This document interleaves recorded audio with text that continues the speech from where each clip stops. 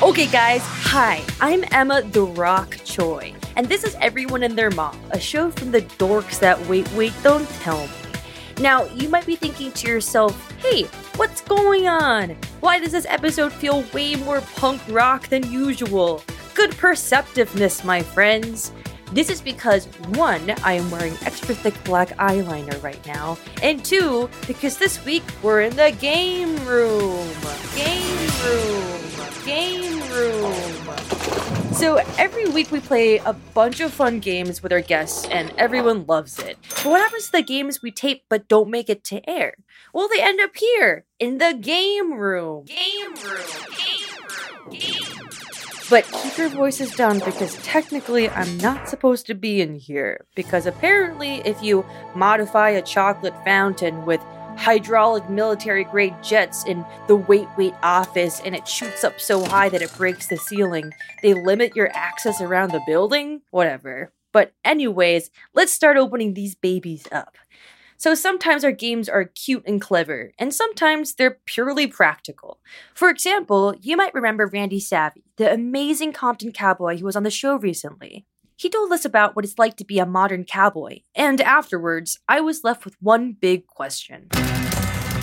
Basically, you're a cowboy, and you probably have to lasso stuff all the time. So, we wanted to gauge your lassoing skills and run some things by you and see if we could lasso them. Does that make sense? Yeah, let's do it. Okay, cool. A toaster oven, can you lasso that? Probably not. It's a little small. How about a regular person, but they're doing the YMCA? Can you lasso that? Definitely. Okay, cool. The arms don't get in the way? Nope. Great. How about Ted Lasso? Can you lasso Ted Lasso? Ted Lasso. I don't even know who Ted Lasso is, honestly. I probably could lasso him, though. Yeah. I mean, I could pretty much lasso any person. Oh, good to know. Okay. How about a jellyfish? Can you lasso that? Probably not. It's too small and it's too squeaky and slippery. Can you lasso another lasso? Ooh, probably. How about a plastic bag drifting through the wind waiting to start again? Can you lasso it?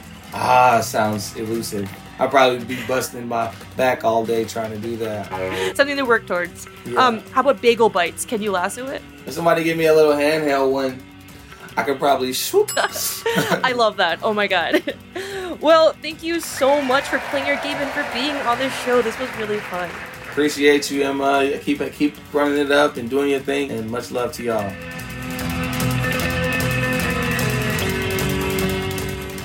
So basically, you can lasso anything that has arms. Thanks, Randy. The next one I have here is a delightful little game we played with my friend Ashley Ray. That week on the show, we talked about a job posting in Montana for a grizzly bear conflict manager. So we thought it would be helpful to run Ashley through hypothetical conflicts someone might have to manage.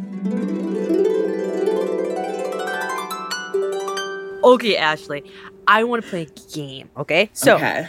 I want you to pretend that you're the grizzly bear conflict manager, okay?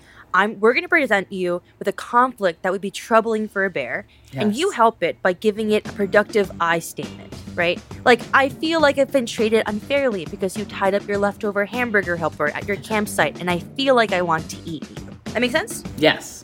Let's do it. A bear is arrested for indecent exposure because it only wore a tiny red t-shirt and no pants to the mall. I statement. I feel as though you don't understand how difficult it is to find a pant that fits such a hippie bear. You know, it's always tight through the thigh, too loose at the waist. I look a fool. Wonderful. I look a fool. Next. A sneaky Hugh Grant frames an adorable talking bear for a crime in London, sending the bear to jail and taking him away from his beloved marmalade. I statemented. I feel as though you're taking advantage of a terrible criminal justice system and leveraging it against minority bears and using the inherent fear humans have against bears against me, which is discrimination. Absolutely. One more. A blonde girl goes into a bear's house and tries every porridge to see which one is the right temperature. Give the bear a statement, Ashley.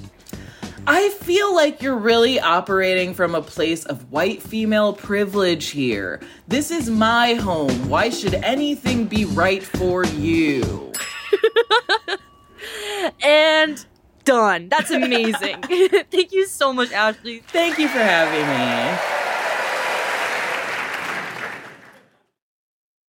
Welcome back to the game room, my friends. Over the break, I found a box called Squid Game Jr., and now I'm scared. I love this next game because I got to bounce some silly little questions off Maeve Higgins, and I also got to know her personal boundaries. Do you want to play a game, Maeve? Yes, please. Yes, okay. So we're going to play a game with you called Hello or No.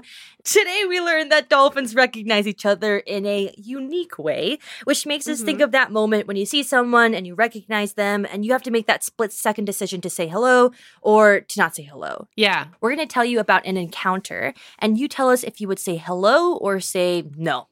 Okay, great. Okay, let's try it. Hello. Okay. Okay, great practice. Your college friend who didn't invite you to their wedding. Hello or no? Hello. I really appreciated not being invited to your wedding because, as you know, I have a history of sleeping with the groom. Your favorite person walking with your least favorite person. Hello or no? No, and hide behind the trash can. Yes. Someone in the elevator from work, but it's 6 a.m. and you have a long ride up and they love to talk. Hello or no? I mean, you have to say hello. An elevator's very small. It's true. Okay. Someone with a cute dog and you said hello to the dog. Hello or no? I guess yes. I mean, hello. Yeah. Yeah. Yeah, I find it so insane that people just say hi to animals and not to the people who are, holding them on a rope or whatever they do. Someone who interviewed you for a job and you didn't get it and they just moved in next door. Hello or no? Hello. I'm going to make your life hell. And I'll tell you how I'll make your life hell. I'll tell you the wrong days for recycling on the street. Great. Someone who you follow on Instagram and recently accidentally liked a really old post. Hello or no? No, I would jump into the nearest body water. Okay. Well, you won, Maeve. Congrats. Oh, I'm thrilled. Oh, I'm just so happy. Thanks, Maeve. Thanks, Emma. Wow, there truly is so much cool stuff in the game room. For example, a bin full of loose chess pieces that are all carved to look like Bill Curtis, and a bunch of Rubik's Cubes that someone clearly tried to eat. Anyways, here's another game. A couple months back, we made a graduation episode with our friend Hari Kondabolu, and Hari has some advice for staying in touch with friends from college. Keep in touch? You know, I know that's very hacky and everyone says keep in touch, but when they say keep in touch, some people don't really mean it. So you just got to figure out who the real people are and who aren't and just keep in touch with those people. When I started doing stand-up, I crashed on so many couches of people I went to college with. Some that I was close with, some that I was only I knew tangentially, but they all wanted to support what I was doing. So you never know when you're going to need a couch. Well, I'm a student, so I hit the streets during commencement week at my college to find out who's my real friend and would let me sleep on their couch. Can you introduce yourself for me? Yeah, I'm Evans. I'm a senior in Cabot House, future graduate. Yeah! Where are you going to live after graduation? I'll be in Cambridge. Are you going to have a couch?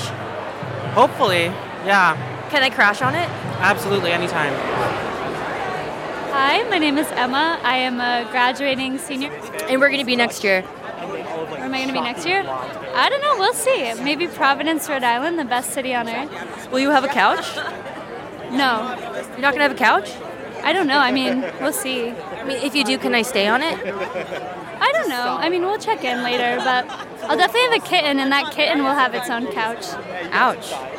That's fine. My name's Jay. And you're my friend, right? Yes. Okay, where are you going to live after graduation? I will actually be here in Boston. I'll be going to med school here. Are you going to have a couch? Am I going to have a couch? Honestly, we have a couch in our dorm right now, but will I be able to move it over? It's yet to be seen. Do you think you'll have a couch eventually? I will have a couch eventually. Can I stay on it? You can stay on it for a certain amount of time. How long? Less than a month. Perfect. Thank you, Jay. Okay. Oh god, okay, I can hear Peter's heavy yet jaunty footsteps nearby, so I gotta go. But thanks for visiting the game room with me. But remember, don't tell NPR I was here. If I get another strike, they're gonna make me sing My Heart Will Go On Tiny Desk, and I do not have the range for that.